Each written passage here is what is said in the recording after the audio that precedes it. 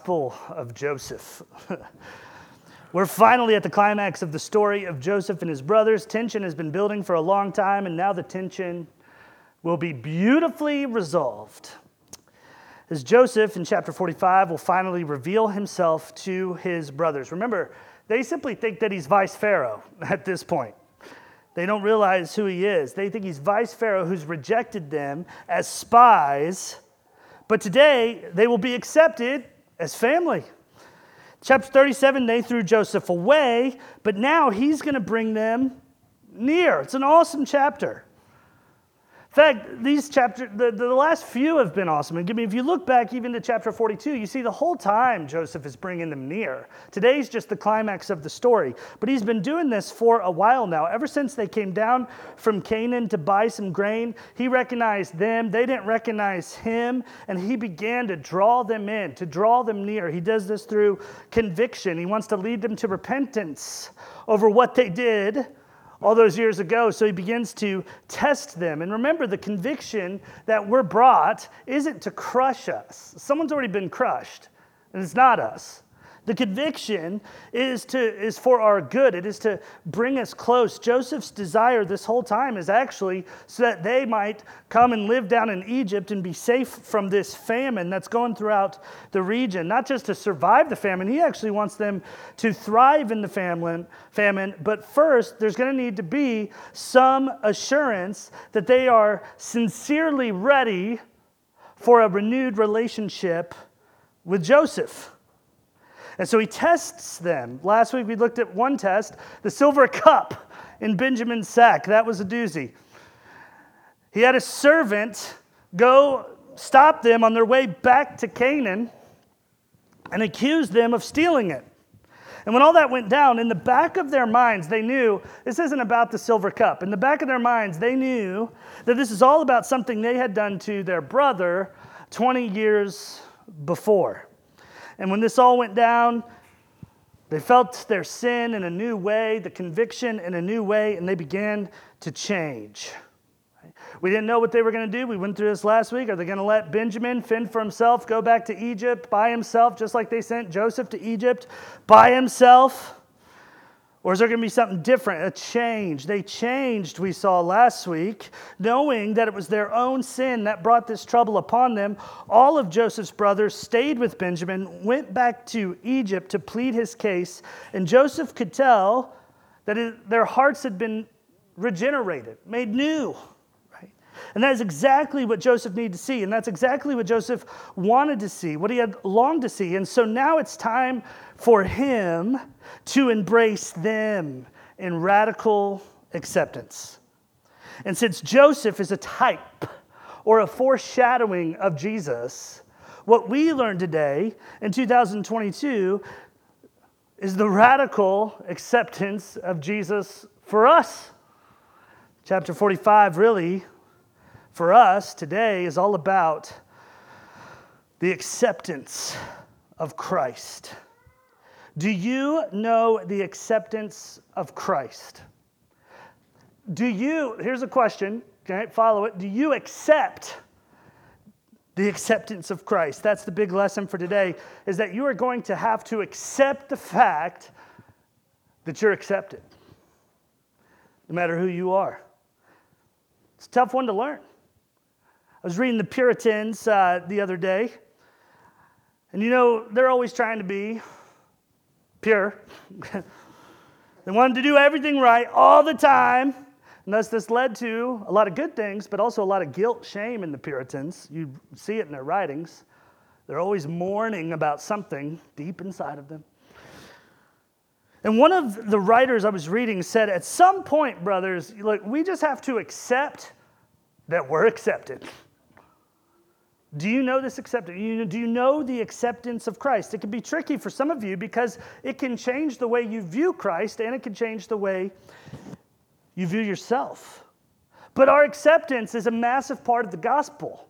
I mean, this is such good news.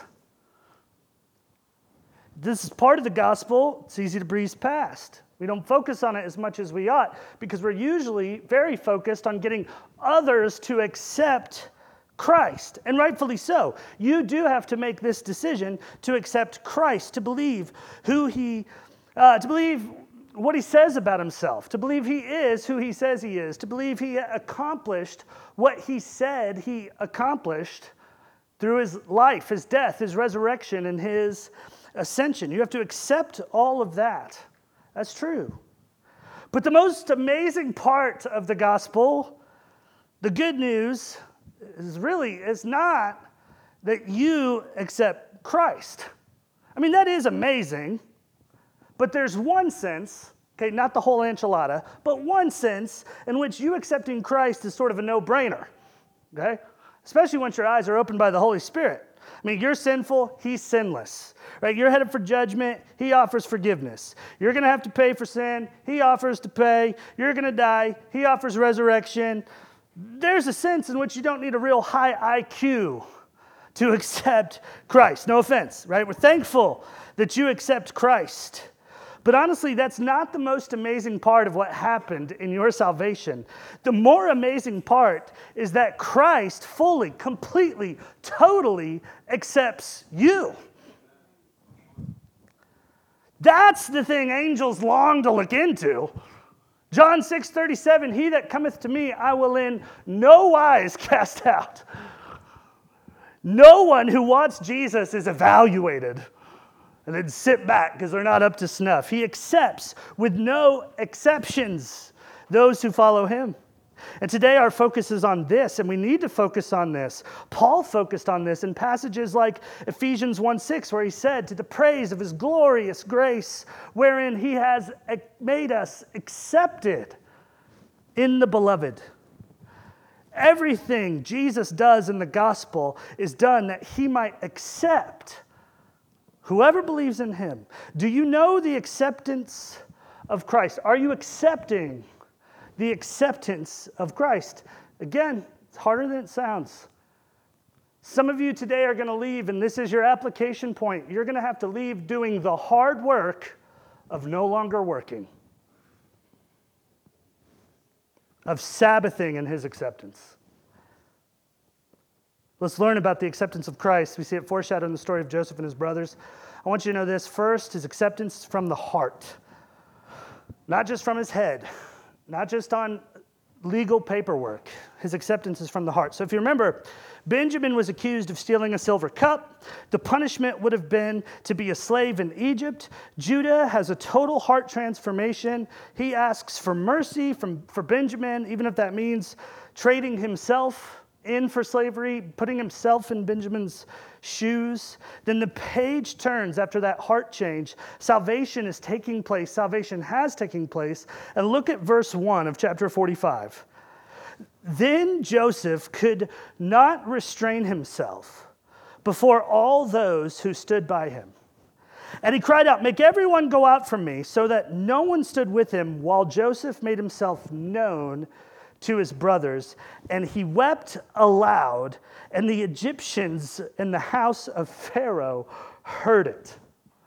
Let's stop right there real quick. Let's get this moment. All right, use your imagination. Joseph has been wanting with all of his heart to be reunited with his brothers, but he doesn't know if they're going to accept him, if they're ready to repent of what they did all those years ago. But then, chapter 44, they do, so it's finally time for him to accept them. And in the middle of this, Joseph's heart just explodes. This would have been taking place in a courtroom situation. The brothers essentially think they're standing before their judge and they're pleading their case on a criminal trial. And all of a sudden, the judge on the bench starts weeping. Right? Get this, just get this in your head. I'm talking uncontrollable. Waterworks. He's like in Egyptian, telling all the Egyptians, go, leave the room. Bailiff out, right? The jury out, everybody out. And I'm sure the servants are totally blindsided. What? Why is Pharaoh weeping in a court case? I'm sure his brothers are confused and stunned and befuddled and flabbergasted and all those fun words. Joseph, he's been internally longing for his brothers from the heart. And now he can't hold it in. It is all coming out in public, so much so that the servants can hear him as they run out of the room and rush down the hall. And the brothers are the only one left in the room, and they're just watching Joseph's emotion spill out all over the floor. Tears flood the judge's bench. And I want you to know that in the context of chapter 45, you will see that these are tears of joy. He's about to welcome his brothers to live with him through the famine and forever after that. In this moment, Joseph is a beautiful glimpse of the Jesus who was to come thousands of years later and weep tears of joy as you let him pay your price. He says in the scriptures that there is joy in heaven over one sinner who repents. Did you know the one who is seated to judge you floods his courtroom with tears of joy when judgment is no longer necessary because you've received mercy? You have to know this. Jesus is so glad to be the one saving us from sin. Even more glad than Joseph was to save his brothers from the famine. I need you to get some of this into your soul. I need you to imagine this morning. You need some of this in your mind's eye. You need to see Jesus shedding tears of joy over your salvation. He is so glad you're here. You are totally, completely, fully accepted in Christ. Are you willing to accept this kind of acceptance?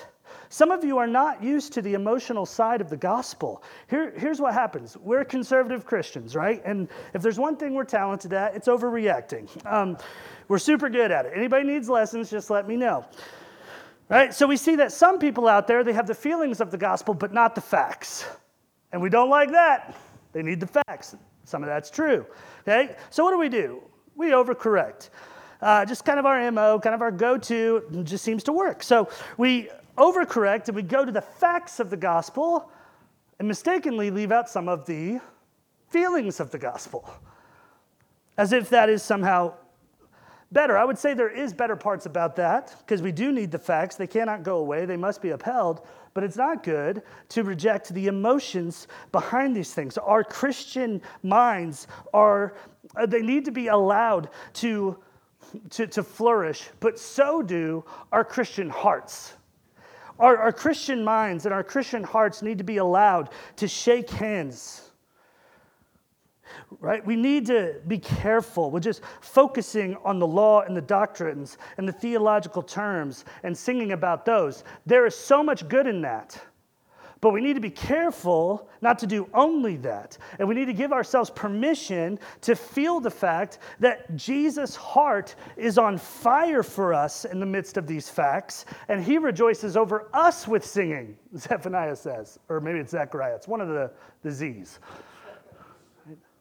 Right? Do you see what I'm saying? I'm not saying to in any way diminish the facts. I'm saying a whole gospel comes with some feeling. It's from the heart of Jesus. Are you willing to accept the facts and the feelings of the gospel? Are you willing to accept being accepted in this way with intense emotion from the heart of Jesus?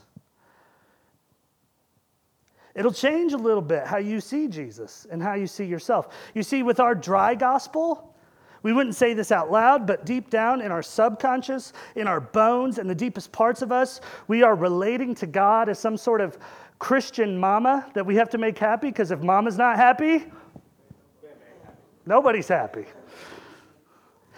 In our dry gospel, we get some identity, right? We're the ones doing right. We're walking with God. We're pleasing God. We're obeying God.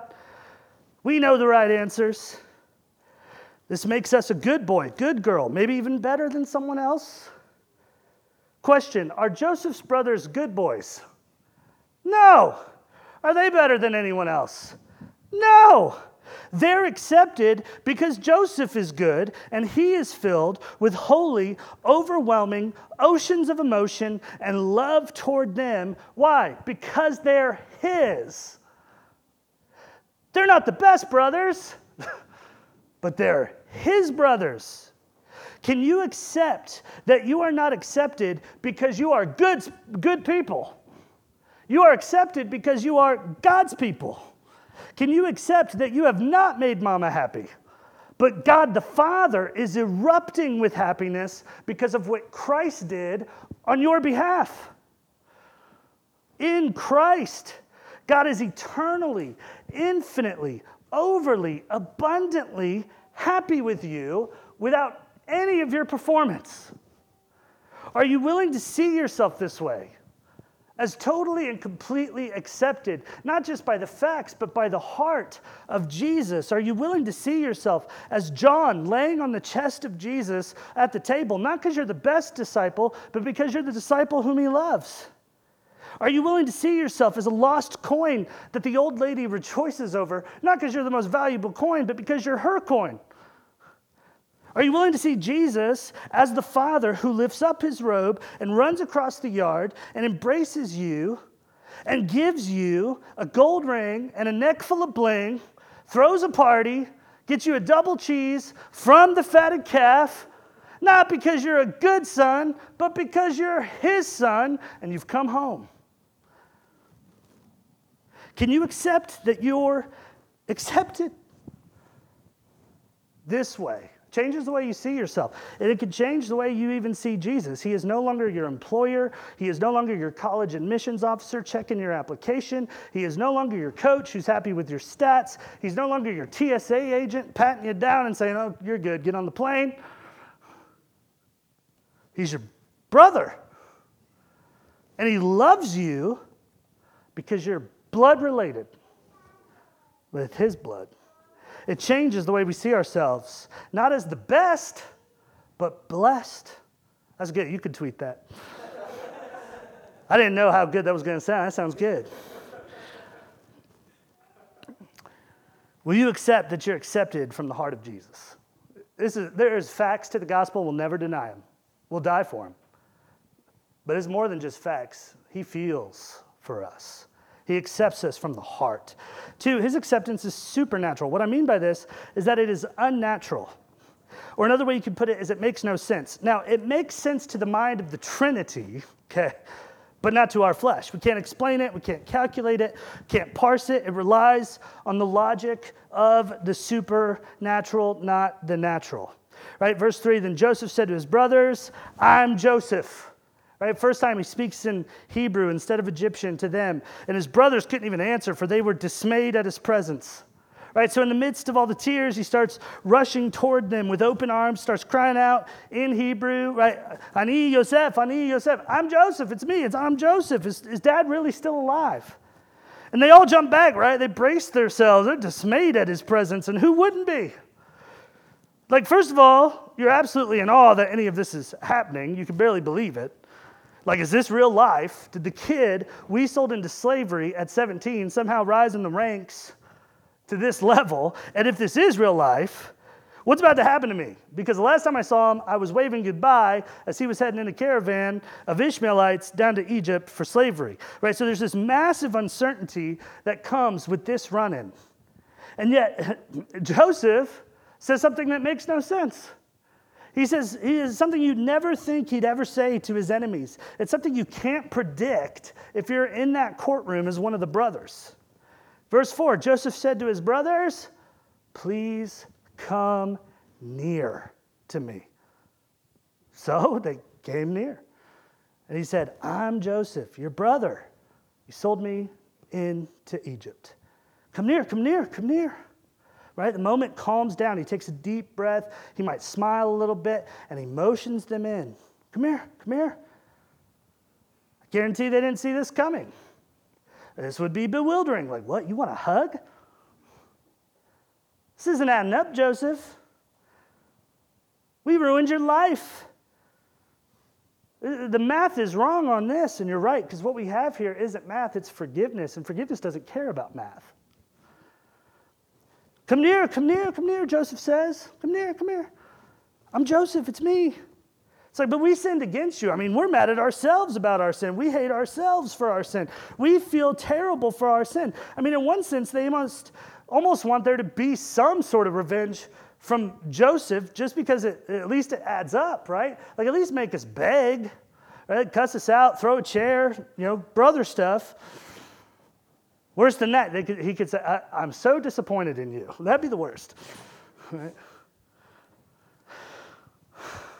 But they're like, you want a powwow? Yeah. Because what we have here is acceptance, and acceptance doesn't care about revenge.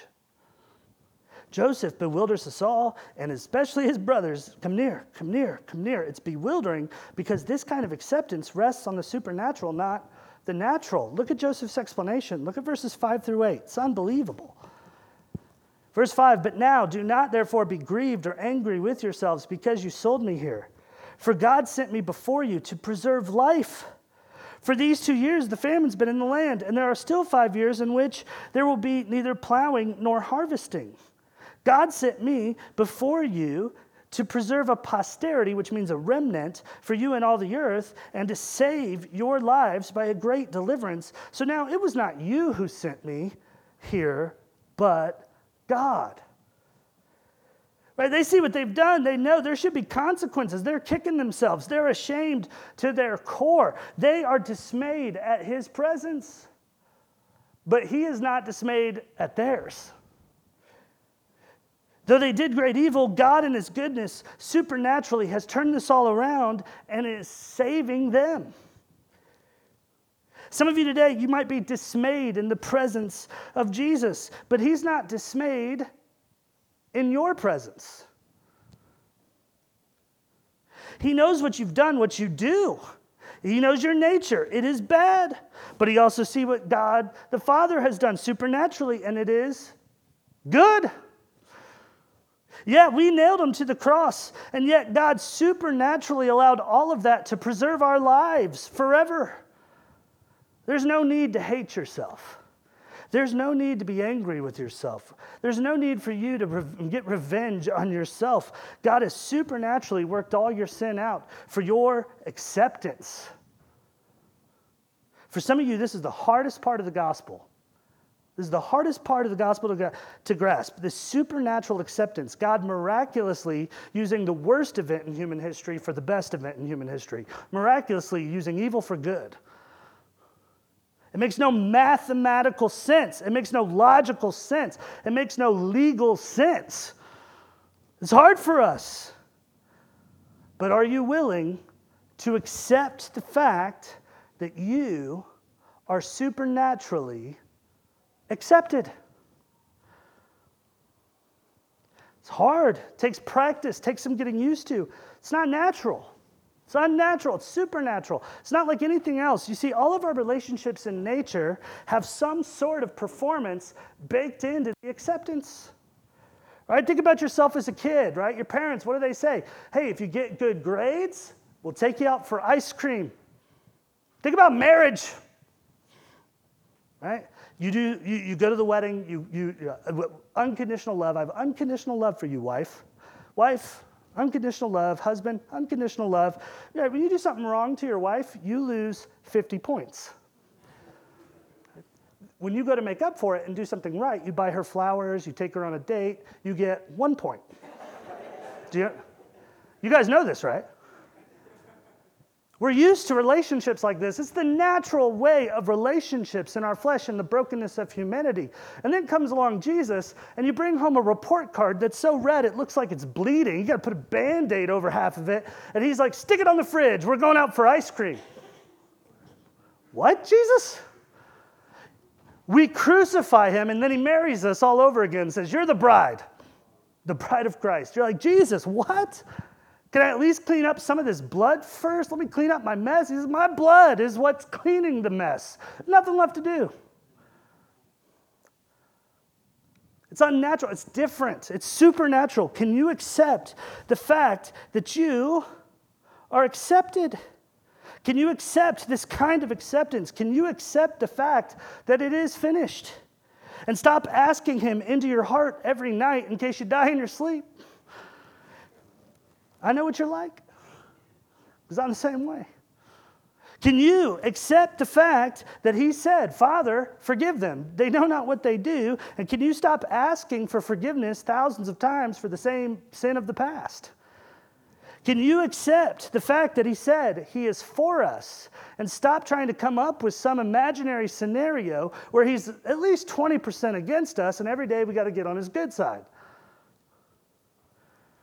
Again, it's going to take some work. It's going to take some getting used to. It changes the way we interact with Jesus. When you accept that you are supernaturally accepted, you stop talking to him like some sort of Pharaoh in a distant land you've got to appease. And you start talking to him like you would a brother. Look at verse 9. We looked at verse 8. Stop there. Let's go back. Verse 9, he says, hurry, tell my father.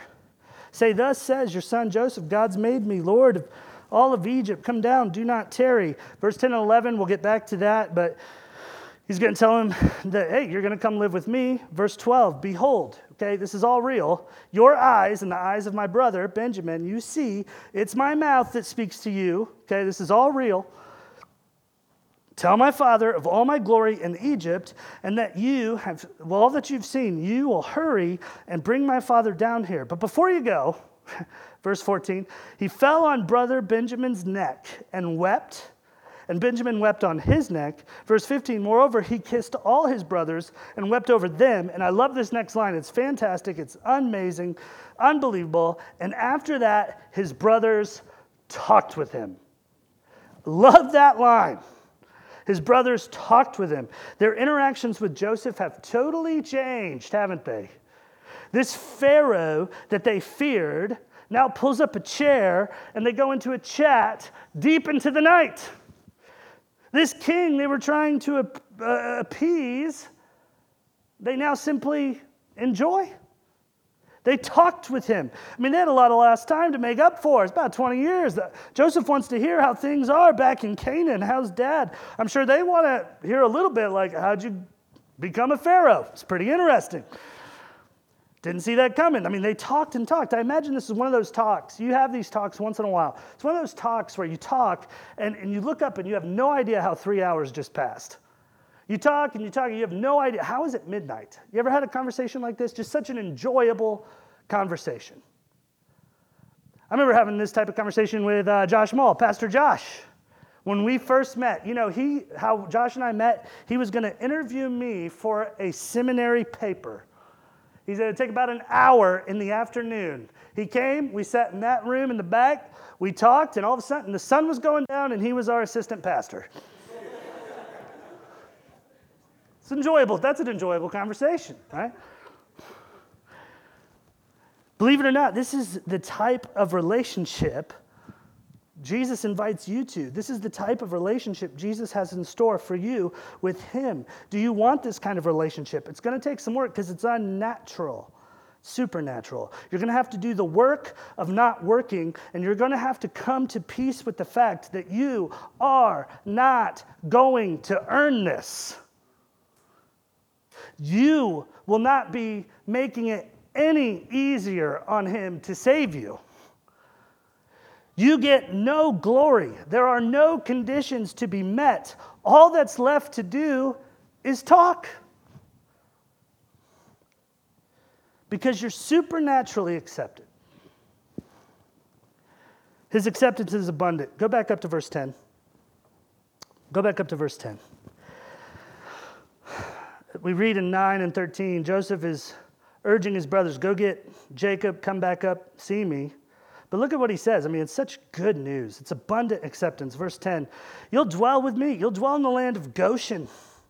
And you'll be near to me, you and your children and your children's children, your flocks and your herds and all that you have. And there I will provide for you, lest you and your households and all that you have come to poverty. For there's still 5 years of famine left. Words cannot describe such acceptance. The only thing I can think to describe it is abundant, right? They did not want to live near him. They sent him away, and now he's moving them close, choosing to live with them. They drove him into poverty. They sold him into the lowest class of men at that time, the slave trade. Now he is going to provide for them in order to save them from poverty. He's not just going to give them grain. He is giving them the land of Goshen, which is the most prosperous, most prestigious part of the land. He is moving them into the suburbs, where they will be right next to a Whole Foods and a Trader Joe's in a famine. Right? There could be people driving smart cars and paying to go to CrossFit. It's going to be an amazing place of wealth. Look down at verse 16. Now, the report was heard in Pharaoh's house, saying, Joseph's brothers have come. So it pleased Pharaoh and his servants well. And Pharaoh said to Joseph, say to your brothers, do this, load your animals and depart, go to the land of Canaan, bring your father and your households and come to me, and I will give you the best of the land of Egypt, and you will eat the fat of the land in a famine. He says, bring them in, give them a big house in the suburbs, make sure their house is close to the Cheesecake Factory, right? I know we're in a famine, but give them one of those 24-page menus. Let them pick. They can walk it off in the Goshen Mall after, burn the calories. And that's not all. He says, bring them here and bring them in a decked-out stretch Hummer like it's prom in 2009. Look at verse 19. Now you are commanded to do this. Take carts out of the land of Egypt. These would have been expensive. This would have been their version of the highest level of transportation. You, your little ones, your wives, your father, and come. You don't have to walk all the way. We're going to pick you up. He says, fit whatever you can. Here we go. Take verse 20. He says, do not be concerned about your goods, right? Fit what you can in there. If you can't fit something in there, we'll give it to you when you get back. For the best of all the land of Egypt is yours. Verse 21, the sons of Israel did so, and Joseph gave them the carts according to the command of Pharaoh. He gave them provisions for the journey. I mean, this is literally their equivalent of a limo, the presidential limo in the cavalcade. He said, just bring whatever you can back. If not, we'll give you the royal credit card. You go to Costco, make up for whatever you lost. That's literally what's going to be. Then he dresses them up in Armani, right? Ralph Lauren, J. Crew, look at verse 22. He gave them, each man, a change of garments. But to Benjamin, it's kind of interesting. I don't really know all that's going on here. He gave 300 pieces of silver and 5 changes of garments. After all, they are full brothers, right? Not half brothers. So here's the idea. Last time they saw him, they ripped off his garment, that coat of many colors. They dipped it in blood, and now he gives them new garments that are as clean as can be. Does that remind you of anything in the New Testament? Amen? This is extravagant, opulent, abundant acceptance is the point I'm trying to make. All I can think of when I read this verse is how Jesus is inviting us to live with him forever and be co-heirs of all his wealth. In my Father's house are many mansions. I'm going to prepare a place for you. If it weren't so, I wouldn't have told you that where I am, you might be also. You know, we kind of do believe in a prosperity gospel. It's just we don't know if you're going to prosper right now. Can't guarantee that. In fact, you might suffer right now, but one day you're going to prosper beyond anything you could imagine. Right, like Scott was talking about Revelation towards the end of the book. I mean, read Revelation 21 about the new heavens and the new earth when Jesus restores all things. I mean, it's a prosperous place beyond anything you can imagine. We got a 1,000-mile wall made of 12 kinds of precious stone. It's just the wall. Streets made out of gold, as clear as glass. Seas like crystal. Poverty's no more. The inheritance, the guarantee of the gospel, eventually in eternity is abundant prosperity in proximity to our abundant Jesus who lavishes us with abundant acceptance. I mean, it would be one thing if Joseph just forgave them and sent them back home, kind of like a Lot and Abraham situation. You live over there, I'll live over here, no hard feelings. Right? That would make some sense. But he not only forgives them and tolerates them, he then talks with them, enjoys them, and invites them to live with him.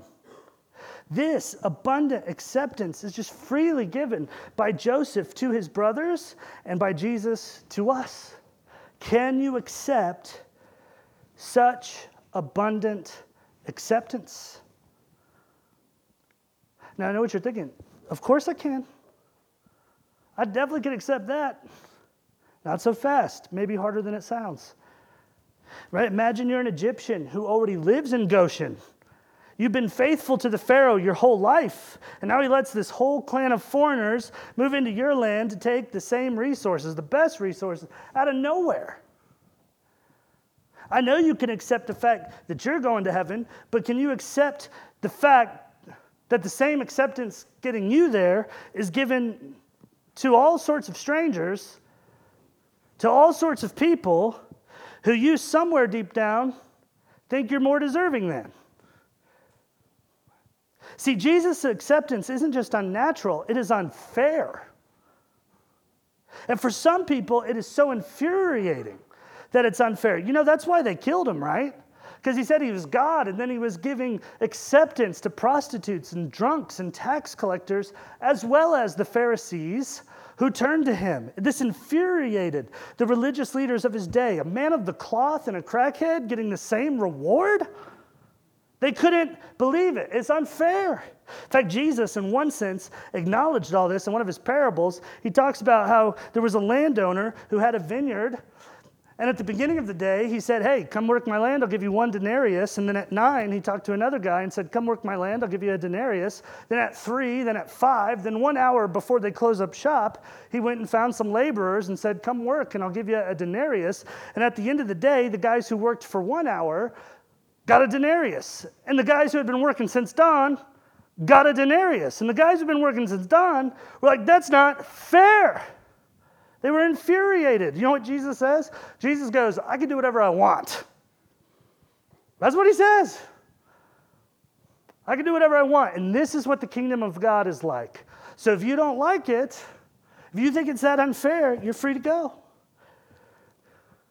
Jesus said, yeah, this is what it's like. Some of you are going to get saved at the age of 6. You'll serve me in ministry. You might even be martyred for my cause, and you will be accepted. And then some of you will spend your lifespan on sin and debauchery and darkness, and with your dying breath, call on the name of the Lord, and you will be accepted just the same. You good with this? Are you good with this? It's totally unfair. We're going to the same heaven as St. Peter, St. Paul, St. whoever. You're all welcome in Goshen. The Pharisees of day could not accept acceptance. Can you? If Russia today was to repent of this war with Ukraine and revival broke out over there, could you accept the fact that they're just as accepted? Could you sit next to Putin at the marriage supper of the Lamb? Let me bring it a little closer. Are you closer to home? Are you okay with the fact that there are people in jail just as accepted as you, who've done things you might never do, or at least you think you never do? Are you okay with the fact that you are not more accepted as someone who's saved going into rehab? Are you okay with the fact that those who wronged you, if they're saved, are just as accepted as you are? Are you okay with the fact that there are people right now sitting in the pews of denominations we disagree with on a lot of things, but they truly do believe the gospel, and they're just as accepted as us in our denomination, and we're not more accepted than they are?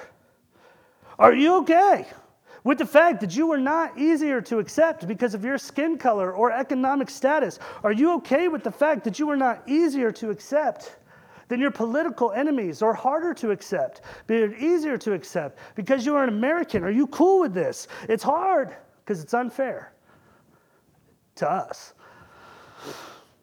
But truly, it's better than fair.